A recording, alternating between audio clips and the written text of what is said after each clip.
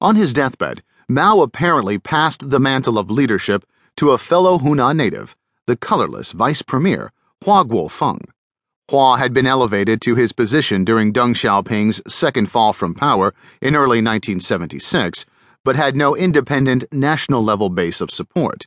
In a bid to shore up his position as Mao's successor, Hua reported Mao had written a note to him just prior to death, reputedly saying, "With you in charge, I am at ease." Despite wide play in the newspaper, few were convinced. Indeed, most believed the note to be apocryphal. The arrest of the Gang of Four and the two whatevers. With Mao lying in state at the Great Hall of the People in Beijing, the reaction against Jiang Qing began. Formerly shown much deference, she was now all but ignored. She tried to arm support in Shanghai and Beijing, and also made an alliance with Mao Yuanxin, Mao's nephew, the political commissar of the Shenyang military region in Manchuria. It appears that Jiang Qing was hoping to seize power through a military coup. Mao's funeral was held at 3:00 p.m. on September 18, 1976. Over 1 million people attended. Early in the morning, they began gathering on Tiananmen Square to mourn or at least mark the passing of a leader and an era. The square was filled to capacity with workers, students, cadres, and urban dwellers. There was grief as well as ambivalence. Domestic and international leaders filed past the casket of the Great Hall of the People, abutting the square. Nobody there or on the square itself quite knew what to expect next. A heated discussion took place about what to do with Mao's body. Some leaders wanted him buried.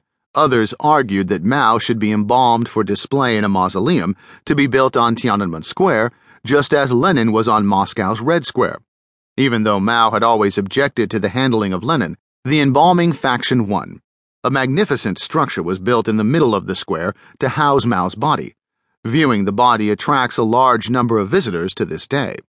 Immediately following the mourning period for Chairman Mao, Hua Guofeng was persuaded to move against Jiang Qing. He presided over the smashing of the Gang of Four on October 6, 1976. Jiang and her 3 Shanghai associates were arrested one by military guards loyal to CCP old-timers. None resisted arrest. Along with these 4, Mao Yuanxin and many other suspected gang supporters were also taken into custody. In 1980 to 81, the 4 were given a public trial in a sensational media event intended to close the era of the Cultural Revolution with finality and a whiff of legality.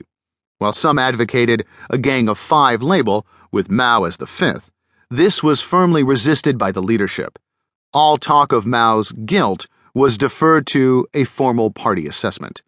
With the gang sidelined and their major supporters in jail, CCP veterans wasted no time in purging all levels of the party of the cultural revolutionary upstarts, whose rise to power and credentials rested on their loyal implementation of gang policies.